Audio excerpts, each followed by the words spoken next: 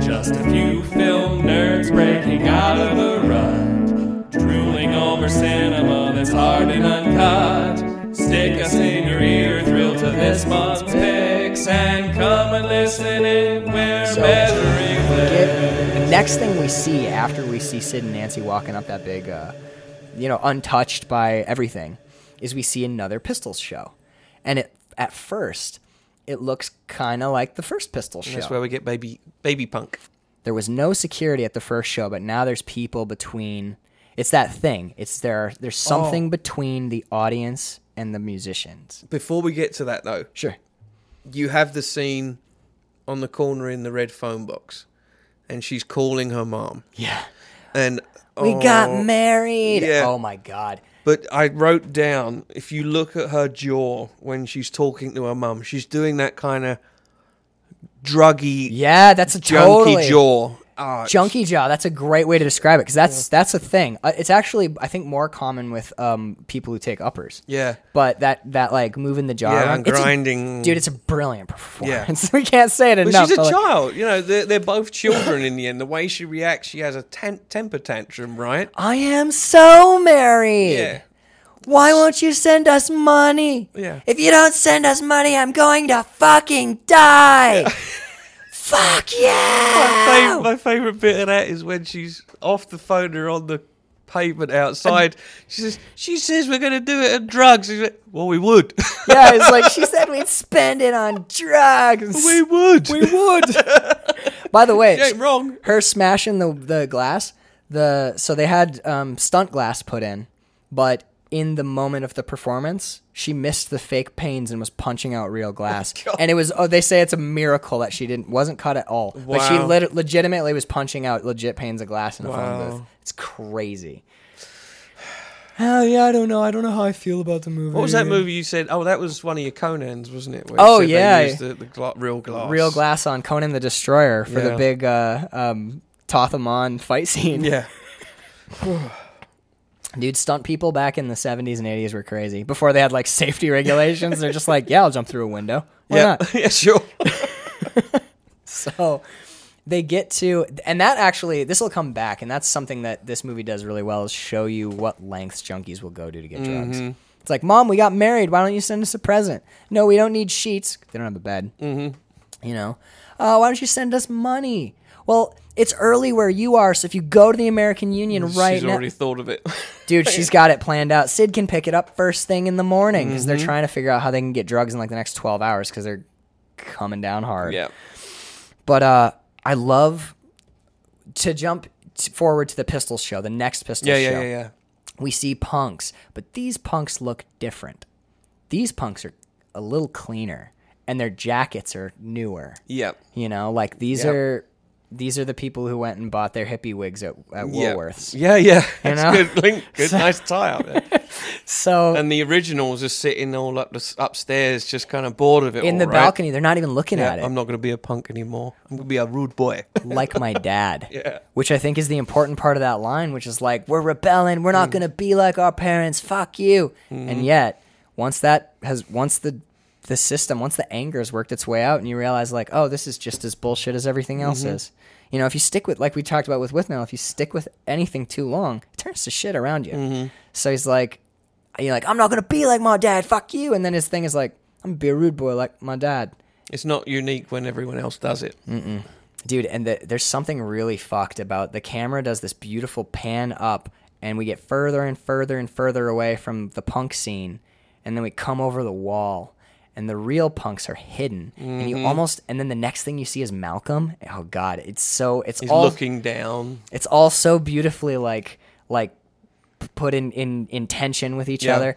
And the first punk we see is holding a baby, like you said with Yeah, the green. The green yeah. mohawk is hilarious, but at the same time, it's like it's that weird thing of you're a 17-year-old punk rocker, but you're also a mom. Well, if it was in the Malcolm thing, if it was in like a medieval or a Conan thing, you imagine that discussion would take place in the tower of a castle. Yeah. You know, them looking down over the Well, and what they're talking about, it's because it's Malcolm and Phoebe again. He's like, why don't you get them, why don't you babysit Sid and his girlfriend? And she kind of casually mentions that maybe she should kind of help them get drugs. Mm-hmm. It's like, and she's like, I don't want to go get drugs for Sid and his screeching, horrible heartbeat girlfriend.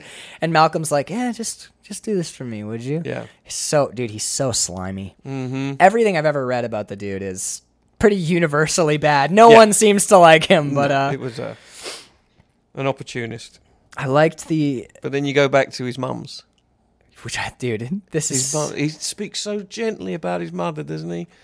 This scene for me I love this whole movie. I think this movie's great, but for me, this scene might be the one that most rewards rewatching and watching each individual performance and kind of micro-analyzing the performances, because it's amazing.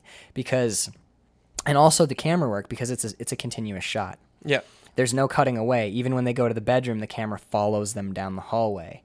And that's one of the things that I think this movie handles heroin pacing really well. Yeah. Because heroin slows things down. Mm-hmm. So when you choose to, rather than cut, let's get a new angle, let's get a low angle, when you just choose to follow people around. And it also really can show you I don't know if mundanity is a word, but the mundanity. Mundanity?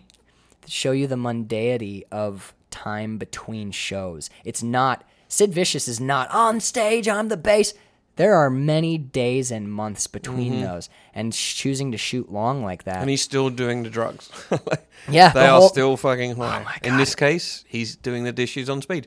We have another situation where they're doing the dishes. A lot of well, and complaining about the washing up. I wonder if there's any matter in that scene. He's clearly, definitely. Well, there was a G.I. Joe in there for a second. Action Man. But there's an awesome moment where he goes like, well, maybe you could do the dishes once in a while. And Nancy goes, what the fuck did you just say to me? Yeah. And you realize that might be the line between childhood and adulthood. We're like, I'm a punk, I don't do the dishes. And that's Sid kind of stepping into the world of like, well, we could keep the place a little cleaner, like it's kind of fucked in here. And this is Mum's place, so maybe that's what he was supposed to do back then. And yeah. Because now Nancy's there and he doesn't do it. I actually love it He's because distracted. Because Nancy's there. Yeah. I love that she gets really indignant. She's like, what the fuck? Did you just tell me to do the dishes? Like, I'm Nancy Spungen. I know Debbie Harry. Shit. And he goes, fuck it, I'll do it myself. Yeah. And he puts the gloves on. Or he goes to like get the gloves on, and he starts filling the sink with water. And Nancy's watching some shit. There's a big, beautiful, like multi-tiered ashtray on the thing in front of her. And she kicks the ashtray over. And they're having fun, Sid's like, all right, I'll do the dishes, don't sweat it. And they start having fun repartee again. And he's so happy. And then she kicks the ashtray over. And you see him turn, and he sees the ashtray. And Gary Oldman's face just goes to like... It's like the only moment... Getting caught by your mum, though, isn't it? It's like, it was the same reaction as you if you had a party when your mum and dad are out. And you're like, oh, no, fuck, mum and dad are getting in trouble. That to me, this plays like their one attempt at domesticity. And what I like is it's the only moment, I think the only moment in the whole movie where Sid, he transforms into an adult. Yeah. It's like the one moment where he's like...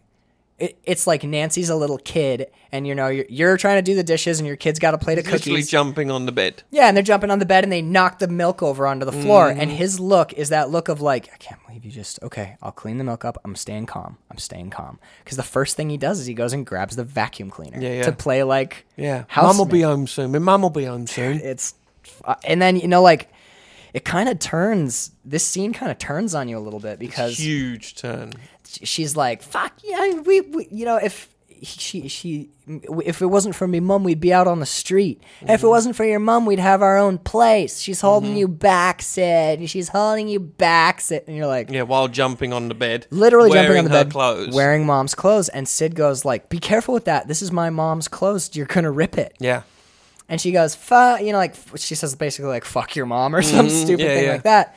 And Sid hits her. Yeah. And when he hits her, Nancy's response, like you're fed up with Nancy. You're totally fed up with Nancy, but the second he hits her, you switch to her POV and you're like, "Whoa, Sid, fuck you. Nancy, get out of here. Can't be physically abusive. That is not okay." And then Nancy runs out. And then not the first time in the movie. Well, it's the first time in the movie, but not the last time. Yeah. He hits her twice Twice and more. stabs her. And stabs, yeah. And yet this movie doesn't do the Leaving Las Vegas thing where it's just a decline. This movie knows when it has hurt you a little, and it'll give you a laugh to keep you in. It's really well structured because Nancy sees her reflection in a car window. Screams. And she goes, I look like fucking Stevie Nicks. And Sid's cracking up. Yeah, She gets naked and she pulls all her clothes off because she can't believe she looks like this weird hippie chick and so far from punk. And Sid's like, I thought it was more a Mama Cass look personally, but oh, very mamas and papas, definitely. Yeah. But dude, I just love that line. Yep. I look like fucking Stevie Nicks. So they're basically have declined fully into junkie territory here because I think one of the next thing we see is there's a sex. Johnny comes up, doesn't he? Well, yeah, because they're living somewhere else. They're living at Linda's, but it's after the Sex Pistols meeting. So there's that meeting where they're like, we got to get Sid out of the band or we have to get Nancy away from him. Yeah. And Malcolm argues against that. He's like, he's like, Sid's not, this is where he says, the drummer stands up and pisses out the window. Yeah. The second floor. You're like, Jesus Christ. The phone's ringing and Phoebe's just staring at it. And you're like, it's kind of funny, but it also kind of shows you how fucked the whole thing is because these are a bunch of punks sitting in a room with a businessman, Malcolm. Mm-hmm. The phone rings and Phoebe is a punk. Phoebe's like, fuck the phone. And Malcolm's like, Phoebe, would you? And she ends up playing like personal assistant. Mm-hmm. And you see these punk rockers get kind of forced into slowly getting put into corporate peg holes. Yep. And this is the first time we see it. And then later there's a great, oh my God, it's one of my favorite scenes. This is when actually is I think this is before. Yeah, no, you're right. This is when Johnny Rotten comes up and he's like, "Hey, why don't we go and see Rockhead? He's down and he's gotten clean. He doesn't do any drugs. He doesn't drink anymore." And she's blowing him she's blowing Sid under the sheets, and you can hear if you listen, if you got the sound right, you got the speakers, you can hear that slurp. As Johnny, and Johnny. I didn't notice that the first time, but the second time, I was like, she's fucking blowing him. I didn't notice it because I only watched it the one time last night, but I'll go and revisit it because that you could hear it. It explains Johnny Rotten's like response more because he seems like so. I want to kind of get out of this room if I can. I love Sid. I mean, it's sad because he's strung out, but when he reaches up and pats Johnny's face and he's like, "Make us a cup of tea, would you?" And he's like, "You're just got his dick sucked." Like, she's coming up from hello. Yeah, she's popping out of the blankets, and they're both high on heroin. And Johnny's like, "I'm trying to take you to a rock star who's gotten clean." But again, like a roughed up mattress they're lying on. They're not lying in bed. They're lying on just a random mattress. Yeah, with like a blanket over them. That's it. It's like a sheet, like a dirty sheet in Linda's like BDSM side hustle. Yeah, but so they go to the Rockheads Hotel, and this is actually something I really like about this movie, which is Johnny's trying to help his friend. Yeah. He's not yet gotten fully disgusted with Sid yet. He's like, I think I can still pull you out of this. So I'm going to go show you another rock star who got clean. Mm-hmm. But what I love about the movie is Johnny Rotten kind of sticks to his punk guns because when he gets there and sees what he's actually trying to sell Sid, he's like, oh no, fuck this. Even that subtle note. It's like they're so destructive. They're shooting their pretend guns, and as they're going up the stairs into the hotel, Johnny just knocks over the flower pot. Yeah, that's the one thing he does. Like he's just walking along while they're doing cops and robbers, and he just knocks over the fireplace. Even he's like, he's got to do a little bit. Yeah, what I like is one of the big things I like about that is when they get into Rockheads and they sit down, Nancy's immediately like irritating as fuck. She's like, your drugs were shit anyway. And I love that even though he's clean, Rockhead's like, they were not. Yeah, there's a pride element there. He's when like, I did do it, they were good. I may be clean now, but my drugs were fucking killer, man.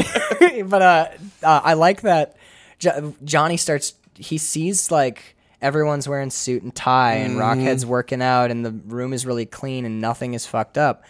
He grabs that bottle of whiskey and he starts going and he's like, you know what? I was wrong, Sid. This isn't right either. Mm-hmm. This is what we're fighting against. I mean, the fucking, I don't know what the word would be. I think apogee is the high point. The apex moment of fucking of Johnny being confronted with corporate punk or corporate rock is when they're on the tour bus. I wrote this song, man. I think you'd really like it. It's got kind of that It's got that kind of like punk hook. It goes, I want a job, I want a job, I want a job, I want a real job, I want a job, I want a job. He's trying to be polite, but weird right way. I love it. He's like, cunt. He's like, cunt. Stupid cunt. He goes, Sid? I love it. I do two of the fucking lines that I like in there. He's like, and then he goes, I want a good job, one that satisfies my autistic needs. That's part of the lyrics. And he says, what's it called? He goes, what's it called? It's called I Want a Job. And he goes, Sid, listen to this. Go sing it again. And he makes him sing it fucking again to Sid. And you hear Sid kind of like chuckle. And when he finishes it, the dude's like shit-eating grin where he's like, I have bonded with these UK punks. And he goes, yeah, it's really good, stupid cunt. He just turns and looks out the window. You also get that moment on the bus when Sid's writing his postcard to his mum. Yeah. How do you spell holiday? S-H-I-T. Mum, dear mum, having a lovely shit. Dear mum, I'm having a lovely, and I like that too. The fact that there's still echoes, even when Sid gets really bad, there are occasionally still echoes of the friendship, the one-time friendship between Johnny and Sid. Mm-hmm. Because by the time they're on the tour bus, the band's already dead. Yeah. Because we've had that scene in that tiny little shitty chip shop or whatever. You know, they're sitting at the tables and no women on tour. Yeah, and Sid, I've got 4 words for you: no women on the tour. Mm-hmm. Like, that's 5 words. That's 5 words. Yeah.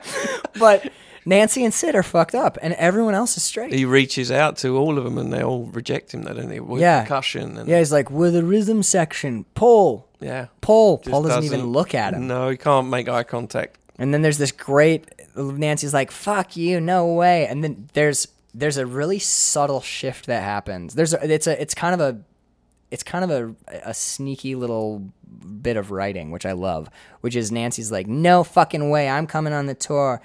Sid Vicious is the Sex Pistols. And Malcolm says, the record company has offered to buy you a nice little cottage house. And she goes, you think you can buy Sid off of me? Well, fine, fuck it, I don't even want to go. She took the offer. Yeah. She rephrased it so that it sounded like it was like, no, fuck, I'm not even doing that. But they offered her a house, and then she swung it her way, but took the offer. Yeah. It's beautiful. And if the first time I saw it, I missed it entirely. But watching this time, I was like, oh. She shifts immediately. She sells Sid for a house. Yeah. She straight up does. And there's this. I mean, we see there. What happens to that house? Because then when he's on tour and calls her, she's living and working with Linda. Yeah. Right.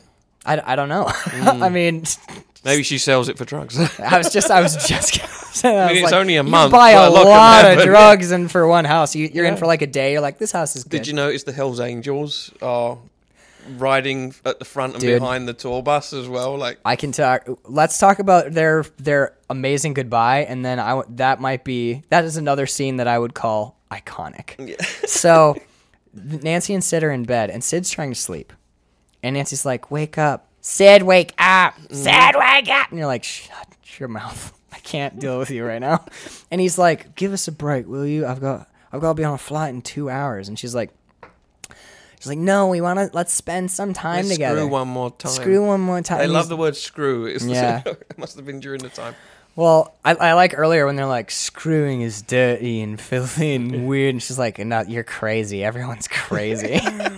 But, I love that she's like she like goes to shake him awake, and it's kind of weirdly poignant because he is about to be gone for at least a month, and one of the things she says when she tries to wake him up is she goes, "Will you suck on my toes?"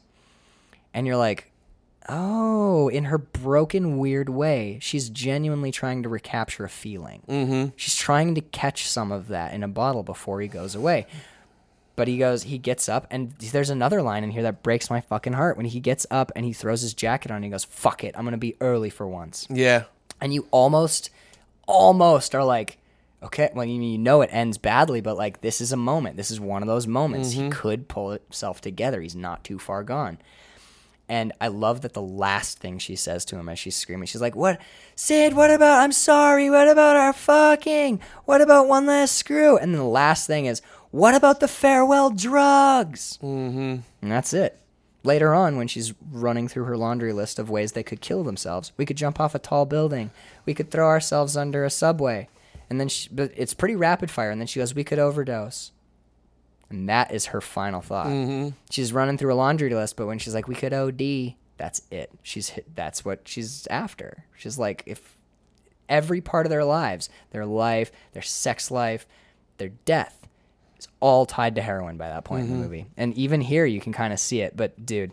But he is as addicted to her as he is the drugs. Beautiful moment in their room 100 on the bottom floor. On the bottom floor. They're in the basement, basically. And she goes, well, what matters, Sid? And he goes, you. And she goes, what else? And he pauses for a long time, but he can't think of a fucking thing. And he goes, you. Yeah. And one of the worst parts about that scene is, I don't know if it's the line delivery or the context, but you is intrinsically tied to heroin in my head. So when he says you, he means this. Yeah. It's really, really... Well, when he agrees, when they make that pact together, he's saying, if you were gone... I couldn't live without you. There's no reason for me to carry on anyway, so I might as well. And that's not even that far into the movie. That's like the halfway point. Yeah. She has some really interesting moments. Is that Paris, or is that the beginning? That's when they're on the higher floor of the Chelsea? It's in... Because they get moved down, don't they? It's after the band is broken up, and they've been in New York, because that conversation ends with... Because she's talking about suicide. We're in New York. Yeah, he's like, things will be better when we get to America. And she's we're finding these alignments with Wivnor and I, because it's like, it is the morning. Yeah. When we get to New York, we're in New York. We have been for 4 days. Yeah, it's a week. A week. He's like, things will get better when we get to America. And she's like, we're in America. We're in New York. New York is in America. We've been here a week. And he goes, what day is it? And we shouldn't laugh because it's really fucked. He gets up and he walks out, and New York City is outside the room. Yeah. He managed... that beautiful shot with the Chelsea Hotel sign behind him on the balcony. It's so gorgeous. And Deacon's shooting behind and low, so you get the high skyline. Yeah. And you get that sense, if you know the story, you know what's coming. Because this is the Chelsea Hotel. Yeah, we're where it happens. They're there. And the movie, this is another one of the cool things with the movie, like the heroin, like, of course I want to try some heroin, why not? And it's there, and it's done, and you expect to be given a little lead-in, but it just, suddenly there's heroin. Mm-hmm. The Chelsea Hotel is the end of the line, and we don't see them travel to it. We see them after they've been there a week, and they're not aware. It's, oh my God, it's like things are rushing up at you. KFC buckets are strewn everywhere. God, dude. Just the rotten bones and leftovers and stuff. At their like full on bottom of the barrel, like there's about 25 minutes of this movie that are like almost too oppressive to watch. Mm-hmm. And it's just when every shot is in the room. Posters get added, pictures, newspaper articles get added to the walls. Piles as you go, it builds up, and it just becomes more and more. And then when the room catches on fire, when we get to their new room, those walls are bare. Yeah. And nothing gets added at that point. It just gets more and more Spartan as they sell stuff for drugs. Yeah. But I want to talk about that first shot of the tour, man, because put in counterpoint against the first Pistols show. It's not even punk rock music. It's synth. It's like weird synth keys. It's like, and you see, this is the Sex Pistols. This is like a 4-piece punk band. Barely, one of them doesn't even play. A second ago, they were playing bars, and they're not that good, to be honest. And a helicopter crests the hill, shooting the Hells Angels, heralding the Sex Pistols tour bus, which is followed by 2 semis of gear brought up in the rear by more Hells Angels. Yep.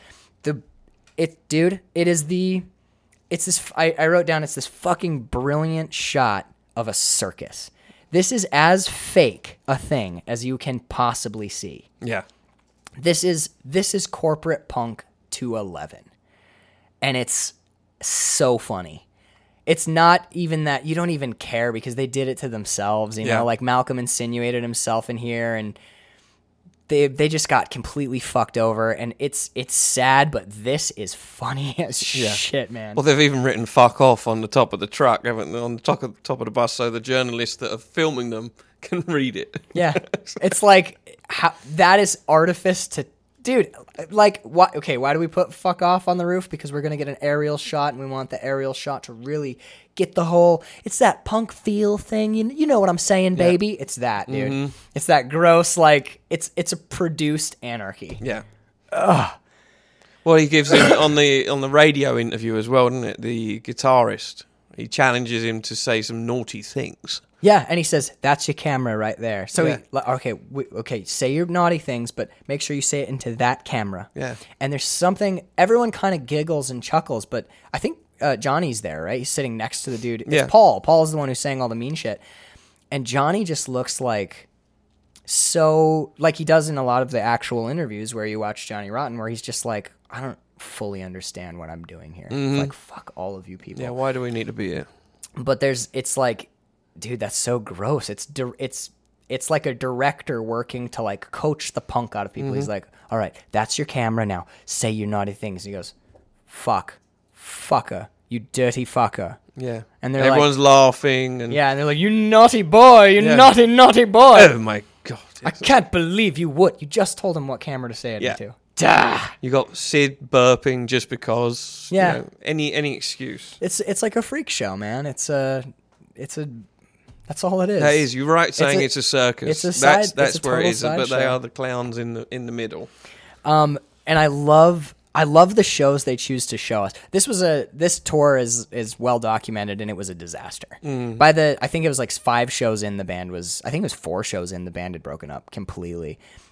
Mostly they were booked at cowboy bars in the South. Yeah. So like we see them play in one. You're not even playing these cities where you might actually get an audience. No, they could have played. I think they had offers to play like CBGBs and stuff, like to go and play punk clubs in New York City. But instead, Malcolm took them on this weird tour because what he wanted was for them and the audience to fight. He wanted the chaos. He wanted the conflict. Yeah, the rejection.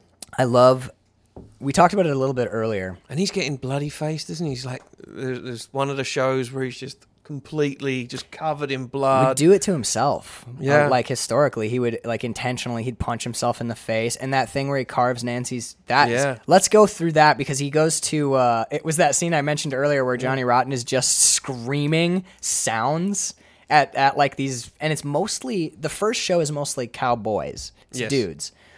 And there's like an altercation, and Sid gets dragged out into the street and beaten up. And is that weird thing with Malcolm and the hand and the fake handgun? I think they even give him the gunshot though. Yeah, he like, and and it's like that weird cowboy like, and I think that is, I actually like that moment a lot because it feels to me like. You've heard stories like how Sid was getting beat up and Malcolm had to pull a gun.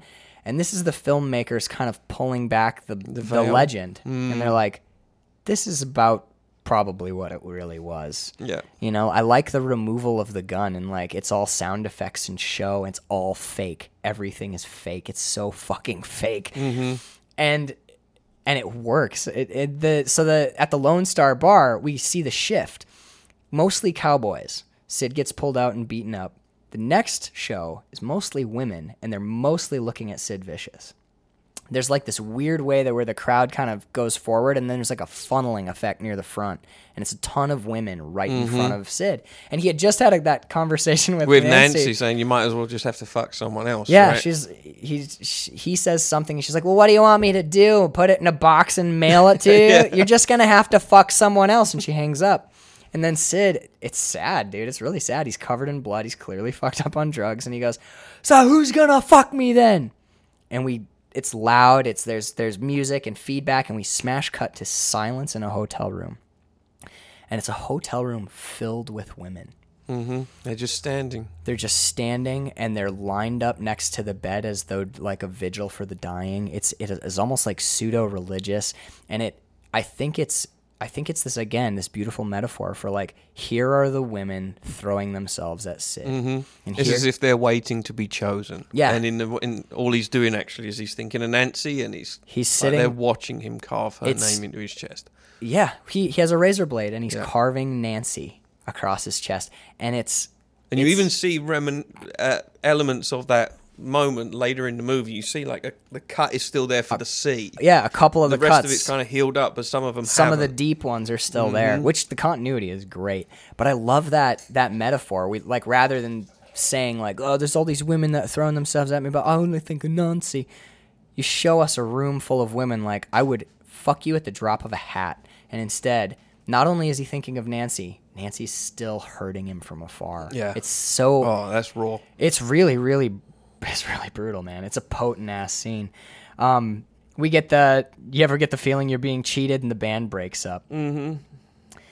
And once the band breaks up, Sid goes home. Business class or first class? First class. Takes a shed load of drugs with a huge brandy. The biggest. Fucking hell. Like a I don't quadruple. think he makes it. He doesn't make it. Did they pull him off? That hospital's not in London. That's still in New York, isn't it? That's the bit that... It might have been... that messed me up. I didn't know whether he just got so wiped out that they didn't take off, or he got wiped out and then he landed in London. I thought they were in the air still. They were in the air? There's a news report that explains what happens. They're was taken to hospital. I think it was like Heathrow because they say we are in New York. We've been here a week, so I feel like he went back to London. Well, that's when they go to Paris as well, isn't it? So yeah, from there they go. Once the next thing is Paris. So, but isn't he so innocent in that hotel bed as well? The hospital bed? Again, he's cleaned a little bit. It's like it seems like he's clean, and he's eating ice cream, and he's watching cartoons. He's watching Night of the Living Dead. There you go. So he's just sitting there and just watching these movies. And she shows up. I think Night of the Living Dead was a great choice because he's laying in the hospital bed. He's OD'd, and now he's getting clean, and he's watching a horror movie. So what we get is horror score. It's like bum bum bum bum bum, and a shopping cart full of Christmas lights rolls in front of him, and we don't change the score when we're introduced to Nancy. So when we cut to Nancy, and she's leaning in the doorway and she's smiling like, "Hey there, big boy, it's your old girl Nancy," but the score is still dun dun. And because of Christmas, we know now that from that point to Nancy's death is 10 months. Because December to October. Right. So that's the time frame they spend in Paris. And it gives you nods if you know the story and know what's coming. It lets you in on the timeline and when things are going to happen. Yeah. And it's like there are these little the Christmas lights are just another tick on a big clock. You know? But I just loved the. I think the next thing they do is they go to Paris and they start writing. Nancy's like writing letters to him. He records an album. A solo album. Yeah. Yeah, which they kind of like casually allude to. If Sid sings, have you ever heard it? Yeah, I looked that one up. Yeah, it's no. No, not good. You can actually... My Way is actually good. I quite like his version of My Way. Yeah, it's like the one song on the album that's because I think I don't know, it's maybe maybe I'm bringing my own thing to it retroactively, which is like, this is kind of one of the last things that he did. It was his last stab at punk. It's probably his last gasp of true freedom before he just became full-on junkie. Because you can hear the first time. I love that the first time he sings the high note, or that you're supposed to sing the high note, the My Way, he bails out and sings a lower octave. But the second time through, he goes for it, he swings, and he misses, but he sticks with it. He holds the flat note. It's awesome. Just as a song, it's awesome because he goes, I did it my way. The first time he bails down, and the second time you can almost see him just go like, fuck it, and he screams. Wow. And it's so not the note, but he holds it, and you're like, yeah, man. In a weird way, it's like, that is it. That is the last like middle finger. That scene is, it's such an interesting scene when you've got the old French, the hoi polloi. Yeah. Sitting there watching, and then he just pulls that gun out. Well, before we even get to the gun, that extravagant set, Yep. seeing him amongst the finery. You can be forgiven for thinking, oh, he's performing in Paris. Yeah. And it's not. No, it's It all must be a dream state. it's all fantasy dream. There's a movie. Did you see Bronson? You ever seen Bronson?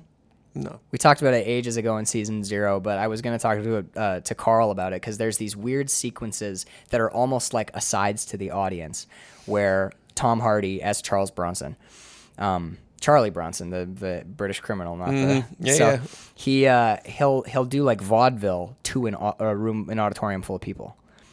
And it has nothing to do with the film. It's just meant to be him talking to us. And I feel like this is that. Because he comes down the steps and he's doing his singing, and Nancy's got her crown of barbed wire, and she's in her wedding dress. But one of the things that I most love about this particular scene is this highly designed set. It's totally intentional because Roger Deakins doesn't make mistakes. Sid is squared up on the stage, and as he's singing, we see a camera-operated crane come in, and the crane comes up, and it perfectly blocks Sid out. And he is gone, and all that's left is the artifice. Yeah. It's just the set and the lights and the spectacle and the people. And the first time we see the audience, they're utterly passive. They just are sitting and staring. And the camera comes up, and all you see is the camera, and Sid is gone. It gave me chills. Yeah. It was like he's been erased by the production. Like he is a product. Malcolm is sitting there with his sunglasses, looking very content, He's like, as is Nancy. I like that the crowd gets progressively less energetic too. They start very like, yay, yay, but as the song progresses, they're like, yay, yay. And I also love the bailing out of the lip sync, where like there's a moment in here where, you know, Gary Oldman's doing pretty good lip syncing of Sid Vicious actually performing the song, and then he just stops and his face goes dour, and it's like, it's so Sid Vicious. Yeah. Halfway through the thing you're doing, you say, fuck it, and you're done. Didn't even finish the song. No. Just goes, fuck it, whatever. And he reaches into his jacket and he pulls out that, I think the choice Fucking of... Dirty Harry thing. Yeah, I mean, think the gun is important. It's like this big American, Yeah. like that is the symbol of like gun violence in America. powerful gun in the United States. Yeah. Or whatever it is. This is a 44 Magnum. Yeah. It's the most powerful handgun in the world. But he starts shooting into the crowd, and he shoots Malcolm, and he shoots like these rich bigwigs, and he points the gun at Nancy, and she smiles. There's no fear at all. There's no reaction from Malcolm either. When he dies, there's no facial expression, but Nancy is smiling. Yeah. And shit. She wants it. Yeah. I mean, he shoots her, and she like it has a little death, and then when she comes back from the dead, it's not like, I can't believe you shot me. It's like, you did it. You said you would do it, and you did it. Thank you. And she walks up the stairs, and god damn, the lighting is so good. It is. They get on the that stairs, silhouette almost. and the lights start cutting out, but not linearly. They just start cutting out, and the last 2 bars of light silhouette their heads. And it frames just these 2 lovers looking at each other, and then we cut to blackness. It's a brilliant scene. It's an absolutely beautiful scene. The next thing we see is when they're laying in bed, and they're in the Chelsea Hotel, and we have jumped 1 week forward in time. And Sid has no idea they're in America, and I love the line because they're both strung out, so they're just laying. The stillness that these 2 actors manage when they're supposed to be high on heroin is amazing. There's not a flutter of motion in their fingers. They lay like they're dead. And Nancy has this great line. They lay there for a really long time in this dirty, dingy little hotel room in a tiny bed packed together. And Nancy goes, I feel like all my friends are dead. When I'm dead, I'm going to be sad. And it's such a downshift out of the big musical production number of My Way. And then you get, when I'm dead, I'm going to be sad. It's fucked, dude. Back to reality. It's your brain grinds. It's grinding gears in your head. And then they talk a little bit about that's when she's like, if I asked you to kill me, would you kill me? Yeah. And he's like, yeah. And then she runs through the things, and he's like, you know, let's go out and we'll go back to Paris and go out in a blaze of glory. She shows so much contentment in that as well. When he agrees, She lays on his chest and just looks content. Well, and She's like, oh, I found the person that can do this with me. But right afterwards, she starts to cry and she says, I hate this fucking life. Mm-hmm. It's like one of 3 times we hear her say it too. I think she's pretty overtly suicidal, like throughout the film, kind of. And this is where we get the things will be better when we're in America. Yeah. She's like, we are in America. And you're like, oh shit. And they realize it's Wednesday and they're supposed to be with Grandma and Grandpa. For Thanksgiving. Yeah. Oh, dude, Thanksgiving is... Bird does You not... think that's Thanksgiving? I thought it was Thanksgiving. It doesn't line up, though. Oh, wait. Because she dies in October. Right. So that would be... Thanksgiving would be July November. 4th, maybe? I don't know. Yeah, maybe. So maybe it's just a family supposed to dinner. be visiting. Oh yeah, and it's like a weird. Is it summertime? I couldn't tell you. Maybe. Well, he's got no shirt on, so it's got to be warm. That's hard to say. Actually, he doesn't have a shirt on most of the Yes. time. So you're right. This could be Christmas. We don't know. So He's not feeling it at this point, is it? maybe it's because we just had Thanksgiving, Yes. like a very short period of time ago. I was like, look, a Thanksgiving dinner. This is kind of how ours went as well. He's cutting she's cutting his meat as well, you know? She's reaching over while she's talking. He's just kind of sitting there. There's one of the things I really like about that is one, that he's shirtless. Mm-hmm. We can watch this movie and the profanity does not bother you until you put it into a context or a setting where it will bother you. It's amazing. They say fuck you idiot cunt. They'll say it throughout the whole movie. But if you put them at a dinner table of quote unquote normal people, every time Nancy says fuck, I cringe. Yeah. You're like, oh, there's kids at the table. Well, she doesn't change, does she? I mean, Sid goes very quiet, and when he speaks, he tells the absolute truth. He does. But he says it very gently. Whereas she is still Nancy, and she doesn't care because it's her family. This is the sweet part of Sid, the part that won't spray the dog, the part that likes his mother. Yeah. I love that We're going to go out in a blaze of glory. Well, he even says that to the grandfather. I think is it the grandfather who says, like, when are you going to make an honest woman of our Nancy? And he goes, well, sir, she's always been honest with me. Yeah, and that's a beautiful statement, isn't it? That's probably what keeps... I mean, when they're on tour, she's like, I can't fuck you. I'm in England. You should fuck someone else. They have a very... their relationship is their relationship. Mm-hmm. And they have their lines drawn, and they have they understand each other and what they can do and what their relationship is and means, and they respect that in a weird way. It's like we talked about in Leaving Las Vegas, which that episode hasn't come out yet, so you haven't heard it, but it's 2 people who, when they enter into the relationship, one of them says, listen, I only have about a week left to live. If you want to be with me, you got about a week and a half, and then I'll be dead. I'm going to drink myself to death. I told you that when we met. I'm going to do it. Mm-hmm. And the girl, have you ever seen the movie? No. And the woman goes, and he goes, there's one thing. You can never, ever, ever ask me to stop drinking. And he makes it very clear. He's like, I'm committing suicide by alcohol. I will be with you for 2 weeks if you want to be together with me, but I'm going to be dead at the end of those 2 weeks, and you cannot stop that. It will not happen. And she goes, I understand. And the rest of the movie plays out exactly like you think it does, and it's beautiful. And what I find romantic about it is that she understands, he understands, and they respect each other's choice. And that, in a weird way, in a really fucked, horrible, weird way, I think Sid and Nancy have something kind of similar. Yeah. You know, not quite the same. I feel like Sid has a couple of chances, and I feel like he wants to get clean. I don't feel like he wanted this to end the way it ended. I think Nancy wanted this to end pretty much exactly how all the it way, ended. yeah. All the way. Yeah, But she's a manic depressive, you know. She's... In this day and age, she probably would have been identified a lot younger. Yeah. And back then, it just didn't.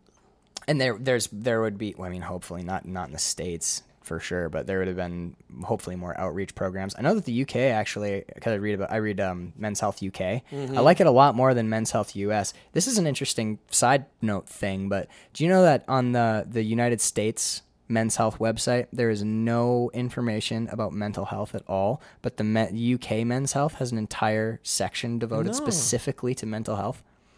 I did not know that. I really appreciated that a lot. It's why I switched and started going to the UK website. They have a whole section just on like mental health and dealing with emotional problems and things like that. And the US have none of that. It's all like, wear your power suit, put your best foot forward. Yeah. The UK ones, Yeah. That's interesting. It is. I think it's one of the main differences between our cultures still is we don't like to talk about or address that shit. Yet I would say therapy is more accepted over here than it is over there. Well, pharmaceutical, Ironically. antipsychotic pharmaceutical medications and antidepressants certainly are. But men wouldn't think about going to see a therapist in England. You don't think so? No, you just don't talk about it. That's still present. So maybe that's the balance. Maybe they're putting it out there because trying to make a change. Yeah, over here there's therapists available to go talk to. I've told this story on the podcast before, but I went in for like we changed health insurance and I had to go into my doctor and get a physical. And I went in and you fill out the form, and there was like this one of the questions on the form is like, do you ever get sad? And I'm like, of course I fucking do. I'm a human being. Like, who lies on that? And they're like, no, never. I'm happy all the time. But I'm a fucking Teletubby. But I go in there and we're like running through and she does the physical and she's like, yeah, everything's good. You're fine. Your body weight's fine. And she's like, she starts writing a prescription and I'm like, what's that for? Like, you said I was cool. You said everything was fine. She's like, I noticed on your form that you said you get sad sometimes. And I was like, yeah. And she goes, it's for an antidepressant.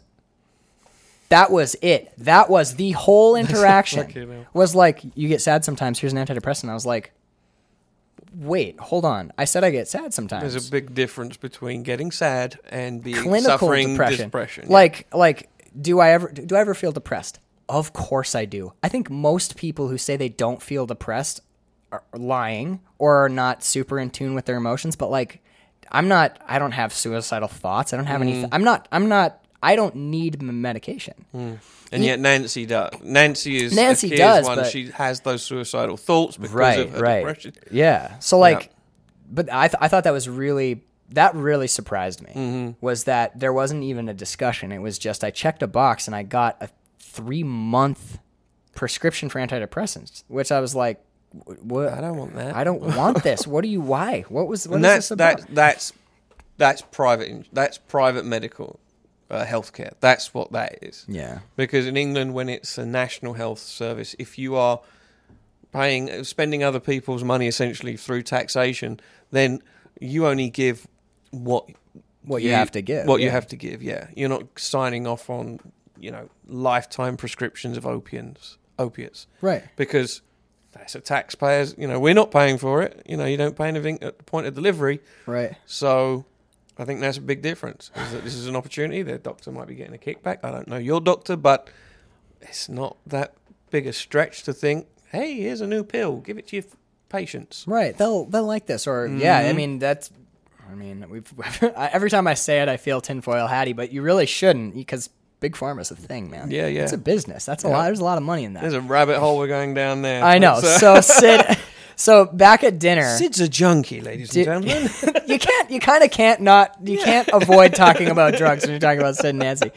I love that he's chugging down peppermint schnapps. It's like Dr. McGillicuddy's drink of choice as well because he's drinking it again at the end when he's in the bedroom. It's the little pint nipper, and I really feel like there's a certain point where you either grow out of that, or there's a point where your alcoholism progresses to the point where that's now what you drink again. It's like a thing you circle back around to when you've really gone that far down because it's super cheap. Yep.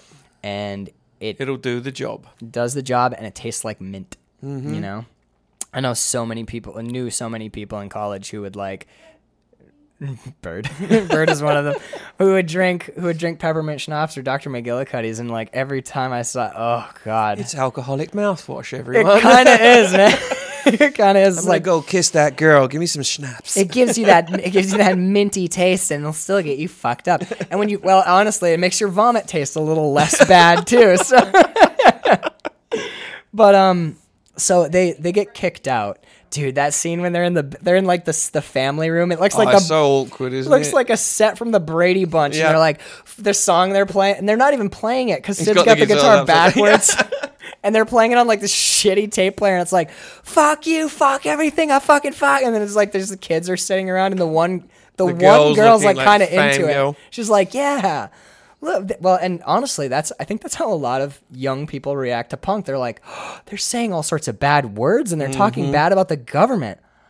I like this. Yeah. I mean, This is dangerous. Yeah. Mum and Dad don't want me to listen to this. dude, same here. First time I heard Sabbath and they start singing about the devil, you're like, I'm going to buy all of these records And I'm promptly. going to turn them all backwards as well, just in case there's a message. Maybe I can raise something. Yeah, man, like dangerous music is fun. But I You know, love with the Osmonds, if you roll them backwards, it sounds better.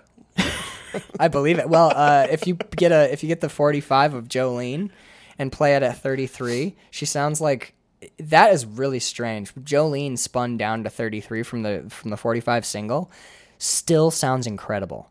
Something about the song and the timbre, the timbre of her voice, it sounds like a man singing it now, but it's still amazing. A lot of times when you slow music down, it sounds fucked and wrong, but a slowed down version of Jolene, perfect. It's really eerie. I love it. Nice. But so when they get kicked out, they're laying in this bed in this cheap motel, and Sid goes, "That was really lovely.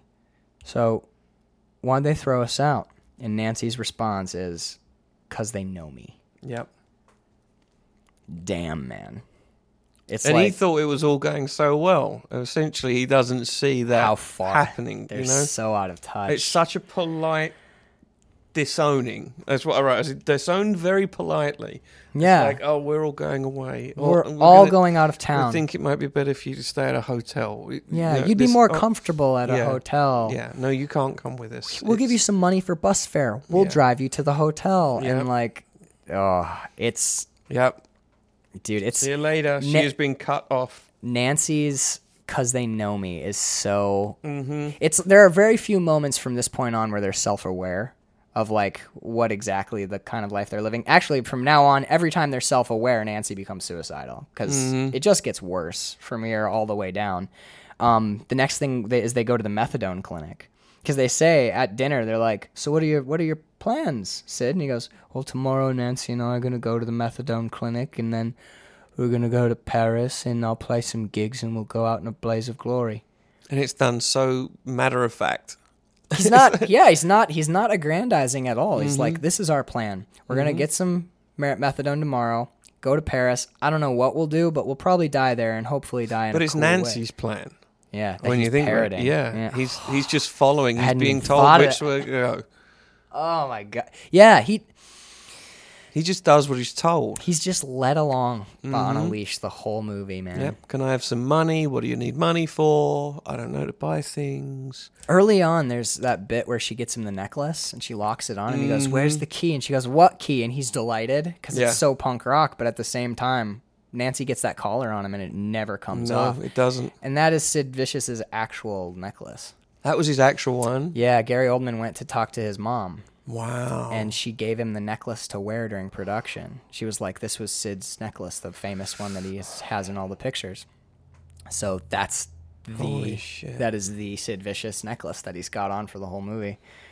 Can you imagine being Sid Vicious's mom or being Nancy Spungen parents? They've never, according to the latest trivia I've read, Nancy Spungen's parents have never watched the movie. They don't want to watch a movie No. that's about the death of their yeah, daughter. no, they wouldn't. But could you imagine being like a parent or like a very close friend of one of these two people and watching this movie? No, God, man. it would be fucking hard. Yeah. Yeah. It's, I mean, being not related to them, this movie gets, some parts of it are fun, but honestly, when you look back on it retrospectively, as happens sometimes on this show when we talk about movies, it's less fun than you remember it is. Well, one of the rumors is that Sid's. I think we spoke about this off the mic, but one of the rumors is that his mom was the OD'd him. Was the She one who gave him the lethal dose, yeah. and she would have known that having been clean for 2, 3, 4, 5 weeks, or however many Yeah. weeks he spent in jail, His tolerance would his have tolerance been way down. weren't ready. Yeah, and it would have just taken him out. So some say no, some say yes, but she was definitely there when he OD'd. Yeah. That's a hard call. Yeah, looking at it as a specifically as a decision too. Mm-hmm. So the next thing, We just see the slow tragedy of the shows. He's still doing the shows. God, the shows reading off a piece of paper while Johnny looks on in an empty room. that was really, dude, that's a great moment. Yeah. is when it's and he's he's not even doing originals. He's doing an Iggy and the Stooges cover. He's doing "I Want to Be Your Dog." Yeah. He's doing "I Want to Be Your Dog" by the Stooges, and given what we just talked about, that's a pretty meaningful choice.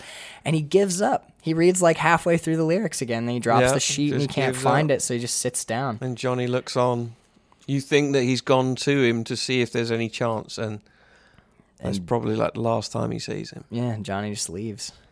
Right before that, the methadone clinic is really interesting because that's true. Yeah. I feel like he kind of gives you the gist of what we're getting at here. The actors do a great job of just not really listening to what the guy's saying. They're just looking at the methadone, like he's pouring the drinks. He's pouring, and stirring the drink. Because he talks about Vietnam. He's like, you know where that comes from? He's like, Vietnam, we were flying it out in our planes. And the way he's talking is, first of all, true. It's all on public record about smuggling heroin out of Vietnam. And a lot of soldiers got addicted to heroin, came back. And so what he's talking about sounds like crazy conspiracy theory shit until you look at the public records and you're like, oh wait, no, that actually happened. This all happened. And it was called conspiracy theories then.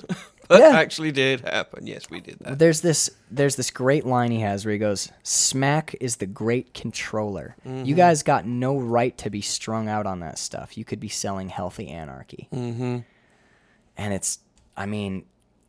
what a powerful moment. This Vietnam vet who's working in a volunteer methadone clinic is talking to Sid Vicious and Nancy Spungen, who are still to this day held up as like punk icons, symbol. And they're idolized, they're symbols. And this dude is like, you fucked up because you could have meant something, and now you just mean drugs. Now you're just a junkie. So there's this really long bit of junkie decline, which mostly is just showcase acting. Yeah. It's just watching two people really, really act phenomenally well. You just get like a montage, don't you? Because that's when you get the week to week. The cash is flying through the air. We get Sid and Nancy on the subway, and he coughs, and that big snot bubble comes out. The snot bubble on the train is majestic. It is. It's a beautiful moment of acting. It's and then what is his line is like, my bones hurt. Yeah, that was a moment. I'm like, how do you can't train that. It's the same with the pie in the mouth with them. Yeah, it's like one of those happy accidents or whatever. Or not, maybe it's sad accidents, but it's a beautiful moment. But even when he comes up the subway... snot bubble is so big, man. It's huge, and it sits there for a while, doesn't it? Yeah. And then when he's coming out of the subway, the snot is still drooling. Still running down his face, he's shaking. Yeah. His detox in the jail cell is kind of the same way. And the other guy's sitting there doing the same thing, right? They're both cold turkey. He's early on. Seeing the marked difference between the two, the difference in their usage. The dude on the cot is like maybe... shaking. Yeah, he's like, he's been doing heroin for a little while, but when you see how hard this is hitting Sid, holy fuck, dude. There's this quiet moment I wanted to talk about when we were in the... I talked earlier about the moment where she's on the amplifier and he rips her stocking. The second moment that I think acknowledges, for the last time in the film, acknowledges that this is one of the... It's sad, it's dysfunctional, it's fucked, but you kind of have to give the nod. This is one of the great romances. This is a famous romance. It's so beautiful. It's so beautiful. They're sitting in bed and they're watching TV, and Sid doesn't even turn to her. He just says, "When was the last time we fucked?" And Nancy's eating like probably beans out of a bucket or something, like something gross and horrible. And she goes, I don't remember. We can if you want to. And he goes, "No, just give me a kiss." And they turn to each other in this like weird, junky, shaky way. And they like this, like the tiniest peck on the cheek. And the movie cuts. It's like, here's the junkie reality of just give me a kiss. And they kiss. And then we cut to that beautiful silhouette in the alley where Nancy's leaning back against the dumpster and Sid's leaning towards her, and they form this beautiful parallel line, and he leans in, and they kiss. They kiss, though. Properly. It's not that junky peck, that heartbreaking peck. This is the Sid and Nancy that lives in everyone's head. And the trash garbage is keeps falling. Yeah. It's a rain of garbage. And dude, those two moments are like the lodestones of the movie. You know what I mean? It's totally incredible. So that, let me see. Oh yeah, and there's it's that weird acoustic guitar song. It's haunting. It's acoustic guitar and violin. It's utterly brilliant. And then It's a haunting moment. it is. That- It's that totally music. because also because it's the end. That's it. After this, it's just it's probably there's probably only like 15 minutes left in the movie, and it's all them just trying to score smack and sitting around. And I honestly, the next note that I have is the stabbing. Well, I had the fact that they have the trio get together and they do heroin, and the guy pulls the needle out of Nancy as she goes and falls onto the bed. Yeah. And while he's talking with Sid and he's doing something down here, like getting the H ready, Yeah. he's wiping the needle on his shirt, and then he passes it to Sid. And that's to fill up. that's the It's big like, talk oh of my they're all talking about how they're gonna get off H. Yep.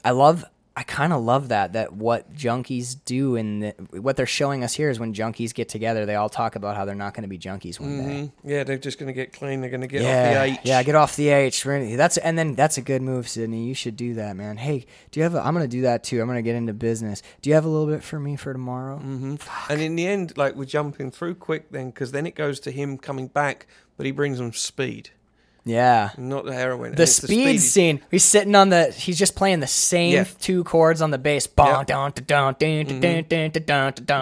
the pink sweater with the rabbit. And she's And looking that's at the stabbing, isn't it? That's when we get to that argument. shortly thereafter. Actually, there's a cool little kind of caesura between those two moments because the power goes out. Oh, that's right. So they're sitting on the floor, and Sid is just And you get the battling. light cut through with the blinds, and it's just kind of cutting through. He's in shadow. Yeah. She's got like the blinds light going across her face. Yeah, and then they're sitting on either side of the bathroom, and where she's going to die. They're sitting on either side of the bathroom, and Sid is just like, and sometimes I think and he's just doing that speed ramble. You're just talking, and it doesn't mean anything. And Nancy goes, "Hey, shut up." So he stops talking, and she goes, "Listen."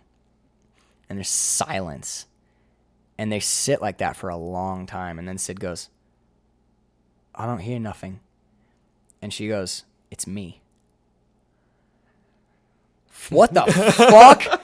If the movie just like breaks your whole head for a second because there's this utter absence, silence. He goes, "I don't hear anything," and she's like, "Yeah, it's me." Just hold it. Just hold that moment. Yeah. Yeah. You just hear the director saying, just a little bit longer. A Yeah. little bit longer. Let's make them uncomfortable while they watch this. Yeah, let it sit. Especially because immediately before this, they're ripped on speed, and Sid is sweating, staring at the television, just hammering on the bass. And then you pump the brakes all the way to silence, sitting in silence in the dark for a long period of time. And Nancy says that the silence that he hears is her. And you're like, oh, no wonder this got a Criterion release. Jesus Christ. And then they're both coming down. She's crying. They imply right here that she's asked him to kill her. Yeah. He's like, you Because promised. they're having second thoughts in there, isn't You he? Yeah, he's said looking out the that- window. Yeah, and he's like, well, she goes, you promised you would, and he goes, well, I've changed my mind, haven't I? And there's that knife on the bed behind him the whole time, and it's to their credit that you don't notice it. Because it's there. The knife is there, but you're so locked onto them. And there has been symbology in the past already in the film when he's just running that knife down her back. With the sunglasses on. Yeah. Oh, dude, there's so many moments of this where you're just like, it's like hearing scraping violins, man. You're like, oh, here it comes, but it's not yet. Oh, here it comes, not quite yet. And this is it. And this is what I love, because they have this crazy blowout. By the way, all the dialogue here improvised, all of it. Really? From Wow. the moment after them sitting on the floor, once the fight starts, when she's, you promised, well, I've changed my mind. All of that until the end, after when she's dead. From that until she's dead, all improvised. Shit. All right, that's good. That's pretty fucking excellent, right, man? So that last blowout is insane because. So she gets up and they're storming around the room. He goes to leave. She drags him back into the room and like hits him pretty hard too. I think Gary Oldman caught one to the face. There's a moment where I'm like, I think she got him. And he falls on the bed, and the way that he does it when he grabs that knife, it doesn't feel like anger because she's like such an onslaught. It feels like self-defense for a second, and then it shifts totally because he turns on. You want me to do it? You want me to do it? Well, he goes, "You want to die? You want to fucking die?" And she sees the knife. It's amazing. She sees him and sees the knife and runs straight into him. And you don't see it, but you hear it. It's that the knife impaling skin. That sound design is so good. There's that little bit of bone scrape. Yeah. And they fall on the ground and they're curled up. And Sid's wrecked on speed and heroin, and he kind of nods. They get into bed and they sort of nod out together.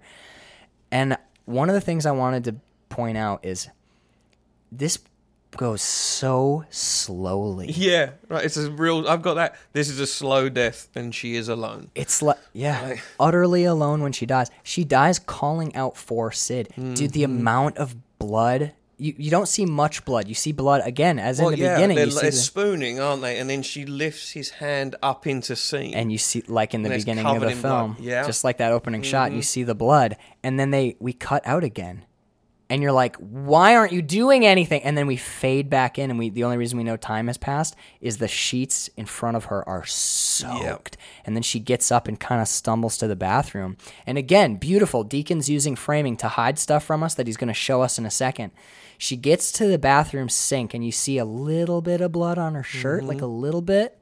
And then she turns and falls. And when we cut down... the last thing she does is look at herself in the mirror. Like... It's there. She's looking straight at herself. She knows. Maybe for the only time in the film, she looks directly at herself. And then she turns. Time to go. Well, what fucks me up about it is that she says, "I don't feel good." And then she looks in the mirror for a chunk of time and then turns and starts calling for Sid. Yeah. And falls. And you're like... There's a tragedy there. She changed her mind and it's too late now. Yeah. Like she's just going. Well, the note that I have is, as with all the world on heroin, the end is slow, crushingly sad, and avoidable. Dude, then that last shot too. Not quite the last, but the last shot of her death, her dead in the bathroom on the ground in the light, and Sid laying in the dark, asleep. God, it's so hard. And again, they just let that scene go, don't they? They just let it sit. Roll and they make you look at it. They're not letting you do anything. They're saying like, here you go. Here's, you guys like Sid and Nancy? Here's Sid and Nancy. Here, that's remember the story. Yeah. There's that's the end of your that's two icons. That's the glory. Yeah, that's the glory. It's fucked, man. It's so fucked. Sitting on the corner of the bed the next day. Yeah, watching Popeye. They jump cut back to it, and then we're basically get right there to the arrest. He gets like thrown in the car. He ends up in jail. All that's pretty fast, and I like the speed of that because it feels like the whirlwind. You know, it's in after the trauma is done, it's all now the world's not going to go at your heroin pace. Now you're in the world again. He detoxes in jail, and then we don't even see any of the legal trial stuff. We just see he gets bail, and we see them reading back his possessions to him, and it's like finished with like $600 in his pocket. $547 in cash, and it's like a piece of bubble gum. You couldn't afford drugs. You were straggling along. You got $600 in your pocket. Jeez. But then you get that scene on the dock with the pizza. Well, and you think, like, the first time I'm like, what's going on? And you realize, my interpretation is he's already dead at this point. Yeah. Like, that is him in wherever it is, purgatory or something. He's kind of in limbo. Pizza's his favourite food. He goes to pizza, embraces some children. We knew he loved kids. There's two things in this last scene that I love. Three things. First, because we mention it every single time we see it on screen. When he's walking down to the pizza place, that little shit shack by the docks, there's this beautiful shot behind him of New York City, and the World Trade Centers are there, which is never not weird to see now. Yes. but specifically the tops of the towers are obscured by fog. Well, you spoke right. If I take it back to the beginning, it's like it's very grey, isn't it? Like you said. Yeah. It Deakins starts has with colour and dialed just- it down to like total Grey desaturation. and morbid. And what I love that just these two, like there's like this, there's something, again, it's that tarot card thing. I would need weeks to unpack what is striking to me about that, but something, obviously part of it is my memories of 9/11 and the smoke coming from the towers, but there's not really clouds in the sky. There's like one cloud and it's cutting the tops of the towers off, and I feel like there's something there, but I don't know what it is. It's just hitting me on a really primal level. And then he eats a little bit of this pizza and he tips the table over, but there's nothing in it. It's so empty. It's just that's like- what he does. It's now. like punk rock, and he tips the table over, Yeah. and he walks outside, and like we talked about in With Nail and I, where you see 69 is ending, and here comes 70. Punk rock is dead, and these kids are listening to disco. Yeah. And they're like, "Hey man, do you want to dance with us?" That's not Come a on, punk. Sid. They know him. Yeah, that's They not a know him. punk rock thing, you know. Yeah. It's like, fuck you. This is like, come dance with us, and he's like, no. And then the one kid, don't be stuck up. So you can, dude, it's very charming, that moment where Sid smiles and He smiles and starts dancing. He does. He like, she's trying out the disco moves and shit, and it's very, again, it's the With Nail thing. The movie can crush you. It could squash you like a bug, but it gives you just a little lift at the end to be like, look, it's all right. This happened to other people. It's okay. I like that. I like when a movie doesn't just leave you broken on your couch. Right. There's a place for that, but that's not for me. I like a movie I like this, like Sid smiles and he does his Disco Inferno thing. And then Nancy shows up in a taxi cab and off they go together. Mm-hmm. And I love how open-ended that is. Yeah. And that's what made me think about he's already dead. Yeah. I like that. I like the read of this scene as like, here come, like his did it my way thing. Like maybe this is a dream sequence or his particular passing. Maybe this is the last thing that That's flashed his final in this. OD. Yeah, this is his OD. And driving off in a classic New York taxi cab too. It's not one of the new ones. It's an And she's old wearing the style same wedding dress that she does from in the My My Way. Way as well. video. Yeah. So again, those two dreamlike sequences align with that outfit. Yeah, they resonate with each other. I love this movie, man. I honestly really, really dug it. I liked it more than I thought I was going to. I liked it more than I remembered liking it. Yeah. And I always like movies that give you, when it's based on a true story, they give you the little bit of extra at the end. Yeah, the little bit of text, Yeah. Sid Vicious died on February 2nd, 1979. And then Sid and Nancy, R.I.P. I was 2 days away from being 5 months old. I was a glimmer in my father's imagination. Just a little swimmer in his ball sack. Well done. Congratulations, Max. Yeah, I was a genetic idea somewhere in his body. Awesome. Way to go, me. But yeah, man, so that was 1986's Sid and Nancy. Anarchy in the UK rolls on. Next week we're doing This is England? Okay. And Attack the Block. Will be our closer. Dude, I'm loving these. British films, man. British films, man. I love them. We've started strong. I'm nervous about whether you enjoy these other two. I think you'll like This is England. Don't bias me. Sure. Don't you bias me, man. All right. Look, I won't lie. I can't imagine that anything is going to top With But Mel then and I was apprehensive about you watching With Law and I as well. Yeah, I was yeah. like, I'd love to share. I'm an omnivore. I love basically everything. Unless it's too, even crap. I like crap. I like everything, David. I think you're probably safe. All right. We are a listener-supported podcast. We're going to get out of here because you got to go pick up your I've got to kids. get my daughter. So we are a listener-supported podcast. If you like our show, you can head on over to patreon.com/quillandfilm, QUILLANDFILM. You can get full-length bonus episodes. We do all the sequels, remakes. We do fun little runs of movies that we don't cover on the main season show. And we also do shout-outs on the show like these. We'd like to thank John Scheibe, Casey Scheibe, Connor Sweeney, Danielle Pelshaw, Sarah Hartley, Katie Clark, Kelly and Mike Wagner, William Rockwood, and you, David. We'd like to thank you Thank you very always. much. Thanks for coming on, man. I love having you co-host. It's so fun, and we're learning shit as we go. Drop us a line at measuringflixpodcast@gmail.com, and stay tuned because we've got more Brit Flicks on the way.